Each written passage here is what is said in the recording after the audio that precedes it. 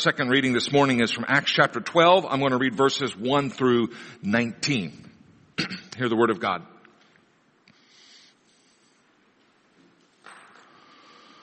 About that time, Herod the king laid violent hands on some who belonged to the church. He killed James, the brother of John, with the sword. And when he saw that it pleased the Jews, he proceeded to arrest Peter also. This was during the days of unleavened bread, and when he had seized him, he put him in prison, delivering him over to 4 squads of soldiers to guard him, intending after the Passover to bring him out to the people. So Peter was kept in prison, but earnest prayer for him was made to God by the church. Now when Herod was about to bring him out on that very night, Peter was sleeping between 2 soldiers bound with 2 chains, and sentries before the door were guarding the prison. And behold, an angel of the Lord stood next to him, and a light shone in the cell. He struck Peter on the side and woke him, saying, "Get up quickly." And the chains fell off his hands. And the angel said to him, "Dress yourself and put on your sandals." And so he did. And he said to him, "Wrap your cloak around you and follow me." And he went out and followed him. He did not know that what was being done by the angel was real, but thought that he was seeing a vision. When they had passed the first and the second guard, they came to the iron gate leading into the city.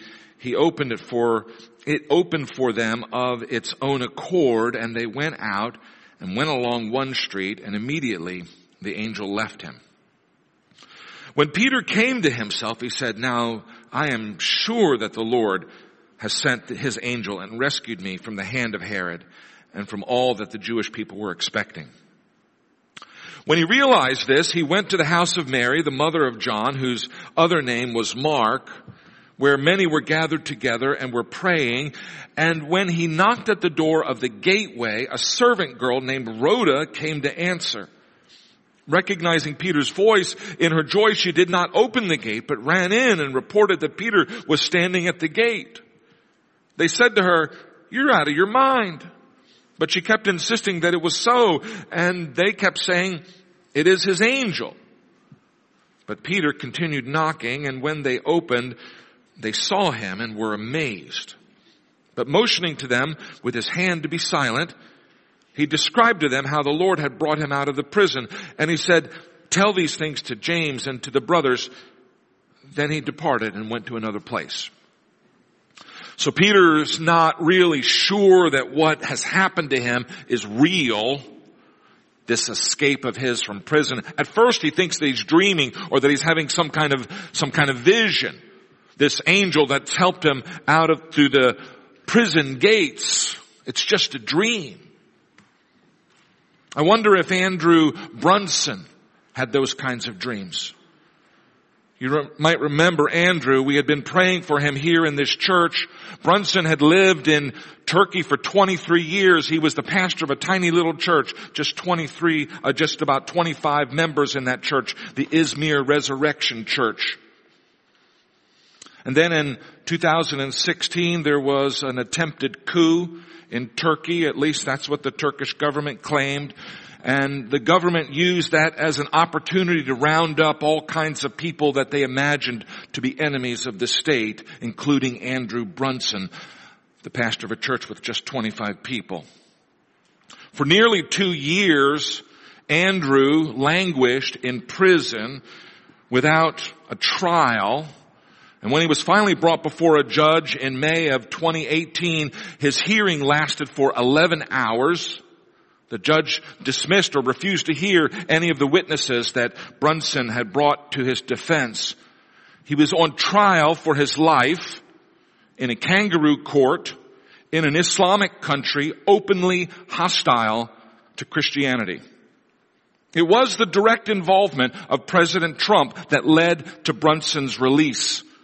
A release that came only after the president imposed sanctions against Turkey. It was the first time in U.S. history that the United States imposed sanctions against an ally Keep in mind that Turkey is a member of NATO. They're supposed to be on our side. I remember praying for Andrew and thinking, this guy's going to die. There's no way they're going to let this man out. Like Peter in prison waiting to die, he was there as a political pawn. He hadn't actually done anything wrong. The president of Turkey was hoping to get a prisoner in the United States returned to him, and he was hoping to have some kind of swap, something the United States doesn't do. But as the words of the hymn have it, my chains fell off, my heart was free, I rose, went forth, and followed thee. He was set free.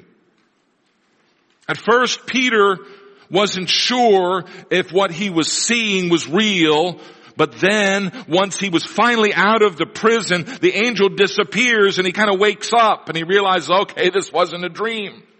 God somehow, in His sovereign will, had intervened in human history and caused Peter to be loosed from his imprisonment. Peter's release, like Andrew's release, was a real, this world, concrete, physical escape. The story of Peter getting out of jail, it's not a parable. It's not a legend. It's something that really happened. And 4 squads of soldiers who had been guarding Peter, 16 soldiers altogether, 4 squads of soldiers were put to death. That's how real it was. 16 men died so that Peter might be set free. The president of Turkey had to suffer international loss of faith so that Andrew Brunson might go free. God places a high value on the lives of His own people. What I want to do this morning is look at the historical background of this story of the release of Peter. And then I want to circle around at the end and talk about some of the spiritual truths that are foreshadowed in this story. You might know that 11 out of 12 of the apostles are eventually martyred. They're killed for their belief in Jesus. Well, they're not just killed for their belief in Jesus, they're killed for their belief in Jesus, plus they run their mouth off about this belief. People will leave you alone if you just keep your mouth shut about what you believe. The only martyrdom of an apostle that's recorded for us in Scripture is this one here, the killing of James. There are several Jameses in the New Testament. This James is James, the brother of John. The 2 of these men are known as the sons of thunder. They're called the sons of thunder, apparently because they were very loud. They were explosive Christians. They were not mousy followers of Jesus. They were loud-mouthed disciples. And as the result of their loud-mouthedness, King Herod, an evil king who was a collaborator with the occupying Romans, had him killed by a sword. I don't know, they ran him through, they cut his head off. They did something that probably happened in the year 44 AD. So we're about 11 years now after the death and the resurrection of Jesus. When James was killed with the sword,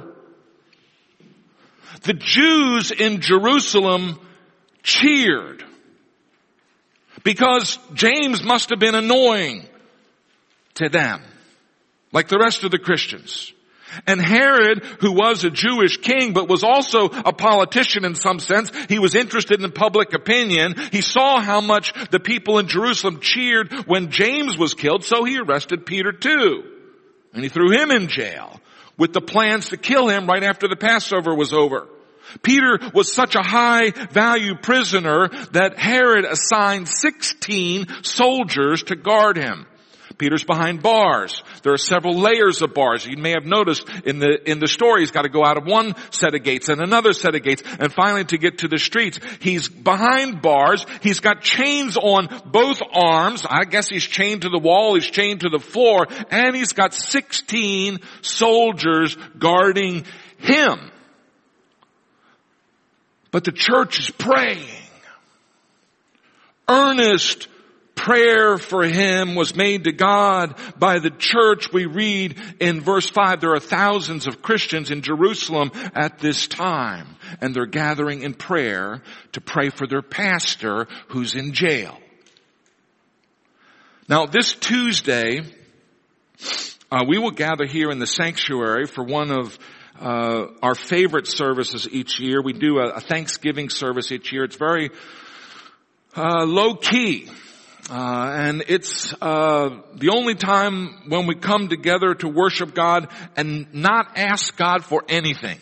All we do is we thank Him for all of the stuff that He's already given to us. We've had a hard year. 2020 has been a really difficult year, but in this year, in spite of this year, God has been blessing us. And so we're going to gather on Tuesday as the people of God to lift up praise to God and just to worship Him. There'll be some music, some scripture readings, time of prayer, time of sharing. People will stand up and share their thanksgivings. It'll last about an hour. That's from 7 till 8 p.m. this coming Tuesday, and I really encourage you to be there. Earnest prayer was made for Peter to God by the church. Peter walks out of this prison in the middle of the night, the night before he's supposed to be executed. And he goes to Mary's house. Mary is the mother of John Mark. You may know that John Mark was Peter's secretary. All right. He was the one who knew Latin and Greek. Peter apparently only knew Hebrew, but when Peter goes on his missionary journeys, John Mark goes with him, and the Gospel of Mark is written by this man. Okay, so the Gospel of Mark is typically understood by biblical scholars as representing Peter's point of view in the gospel story. At this time in history, of course, we're 11 years after the resurrection. There are no church buildings. The church doesn't have a sanctuary, a church building. They meet regularly in the temple courts. They still think of themselves as Jews. They're still worshiping Yahweh. And so they go to the temple courts regularly for public services there.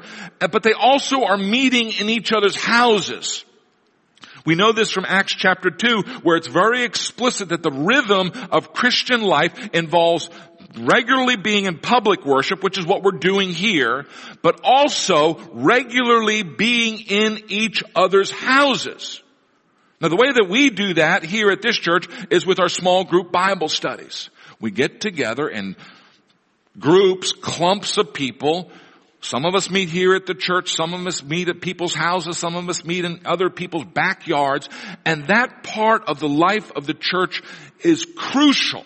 If you are not engaged in at least one small group Bible study, you're missing out on something essential to the Christian life. Yes, it's important to be in public worship. Absolutely.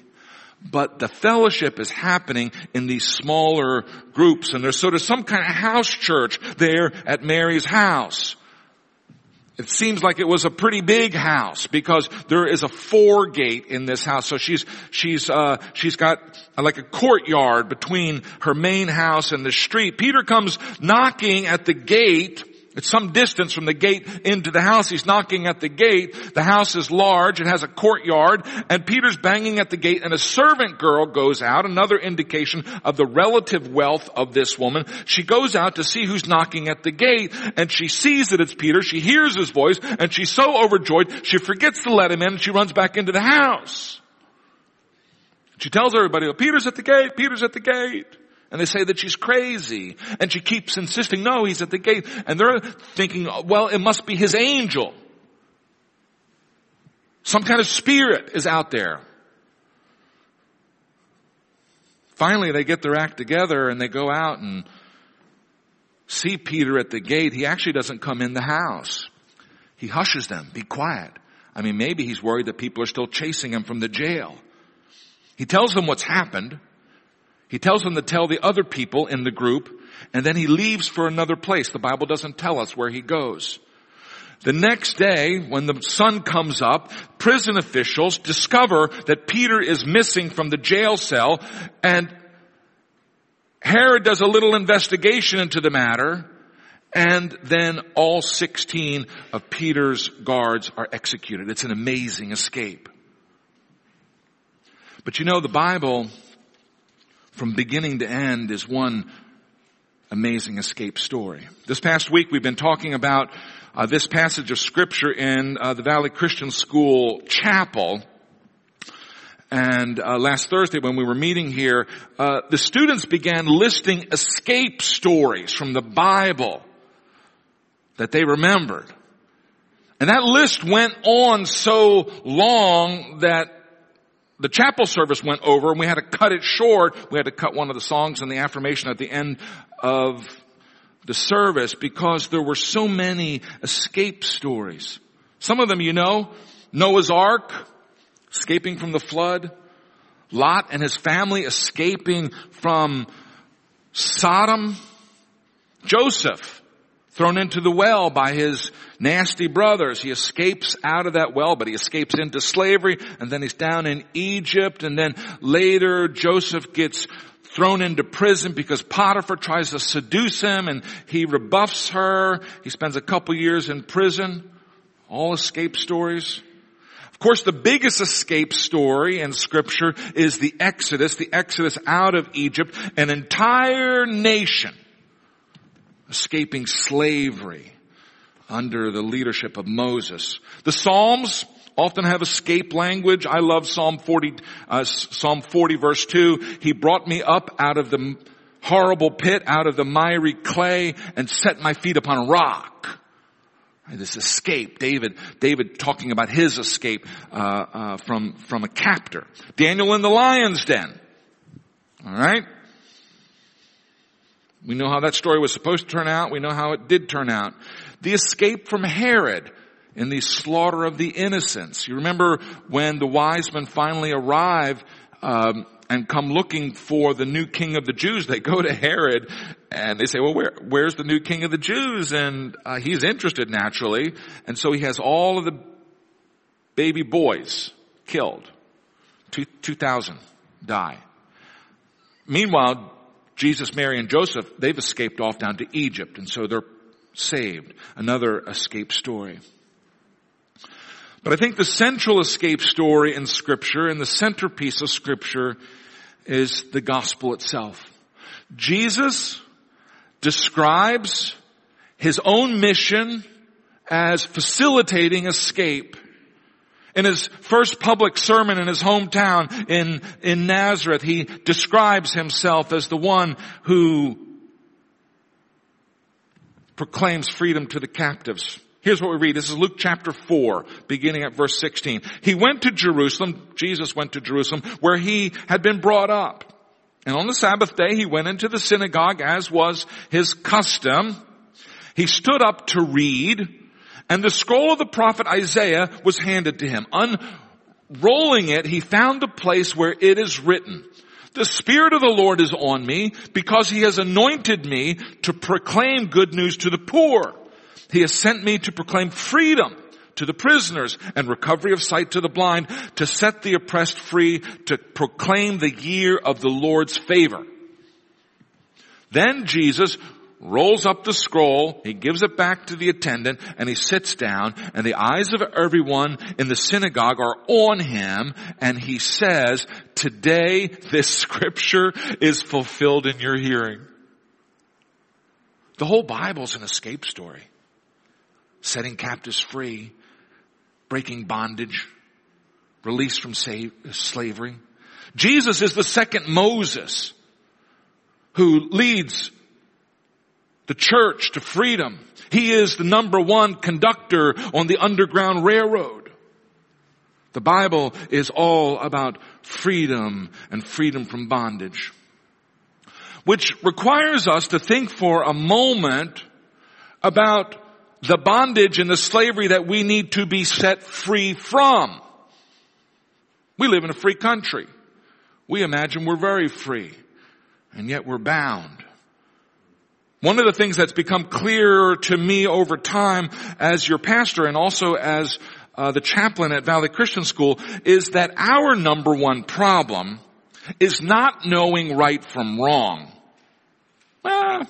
Sometimes, we need a little bit of instruction about good and evil, but generally speaking, we know the difference between right and wrong. Even pagans understand the difference between right and wrong. Our problem isn't knowing the difference between good and evil. Our problem isn't even wanting to do the good.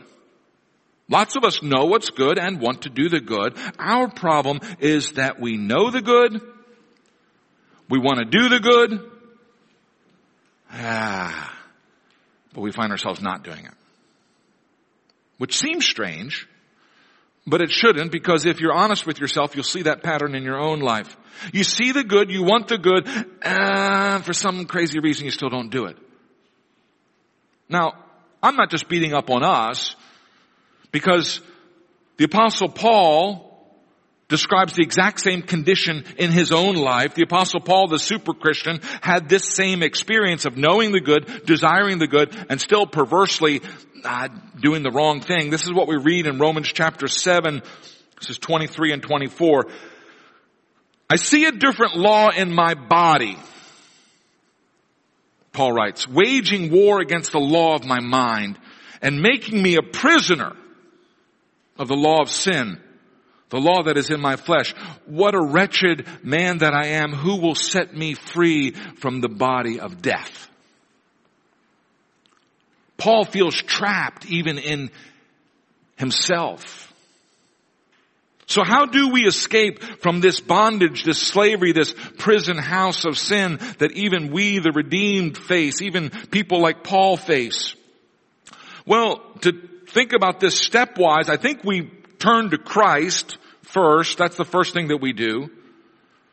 If we're in slavery to sin, we turn to Christ. We recognize that His death is an atonement that's been offered for our sin. If we receive that atonement, then we're free from the guilt of sin.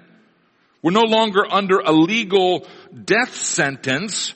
God has restored us to fellowship with Himself. That's step one. We're justified. We call that called being justified. That's being born again. That happens by faith in Jesus Christ. That's step one. But though we are justified and we're assured of eternity with God in New Jerusalem, the reality is we continue to sin. Even when we're struggling with sin, even when we're trying to not sin, we continue to sin perversely. I was talking about this in the boys' Bible study class, and one of the students had this wonderful insight to this feeling, and he said, it's like saying, I don't know what I was thinking. You've done something, and afterwards you're like, what was I thinking? Common experience, right? You know what's right. You actually want to do what's right, and yet you do this crazy thing that you know is wrong. We're justified, we're assured of eternity with God through faith in Jesus Christ, but yet we continue to have this experience. We continue to struggle with sin, and we continue to desire to be free from it. Even though we're saved, we still need help. I mean, think of it this way. Imagine that you're a slave. You've been born into slavery. You're living in Mississippi. The year is 1918. Help me, Rose. 1864. Okay. The Emancipation Proclamation. When does that happen? Give me a date. 62. Okay. So it's in 64. The Emancipation Proclamation has happened. You've been declared free by the federal government of the United States, but you're still in chains. You're declared free, but you're still enslaved. You're not going to be actually free until the war is over. We've been declared righteous by faith in Jesus Christ, but we won't really be free until this war is over, when we see Jesus face to face one day. That's when it's done. All right. In the meantime, we're kind of stuck in between. God has declared us to be free, and yet we find ourselves dragging around these chains of sin and the flesh. The process of becoming more free, the process of living into the emancipation that has been declared, is what we call sanctification. It's a gradual process. And knowing that we've been emancipated is the first step. Okay? You don't act free unless somebody tells you that you are free. If you haven't heard the news about the Emancipation Proclamation, you don't begin to think like a free man. And so the first thing we need to do is to understand that we have been set free, and then we begin to act and to think more like free people. We have to grow into our freedom. We have to exercise our freedom muscles. Yes, it takes work to be free. And we do that, I think, by remembering that we are redeemed children, that we've been released from bondage by God. We remember that we are loved by God. And we begin to drink in the Word of God, the truth that sets us free. And we live with Jesus, the one who has set us free. We live with Jesus, who is the author and the finisher of our freedom. A little earlier in this service, we prayed for some important things, and I appreciated being able to do that with you this morning. Thank you for taking the time to do that. But I think some of us in this congregation need to be praying about freedom. I think some of us are trapped in habits and patterns of behaviors that we don't like, that we hate, but that we find ourselves stuck in like miry clay. Now, our God is a God of freedom, and the whole of Scriptures is a story of setting people free. It's a story of escape. The gospel proclaims the emancipation of those who've been captive. And so we're set free by faith in Jesus Christ, and yet we need to be pulled up out of that miry clay. And so I think we're going to spend a little time now at the close of this sermon. I think we have time to pray for our freedom. To pray for release from whatever it is that's holding us back or that we're stuck in, that we don't want to be stuck in anymore. It's probably different for each one of us. My chains fell off. My heart was free. I rose, went forth, and followed thee. May that be our song this day. May we follow Jesus into the freedom that he has purchased for us by his own death. And may we do that with singing and with joy and with victory. So let's pray for those things right now.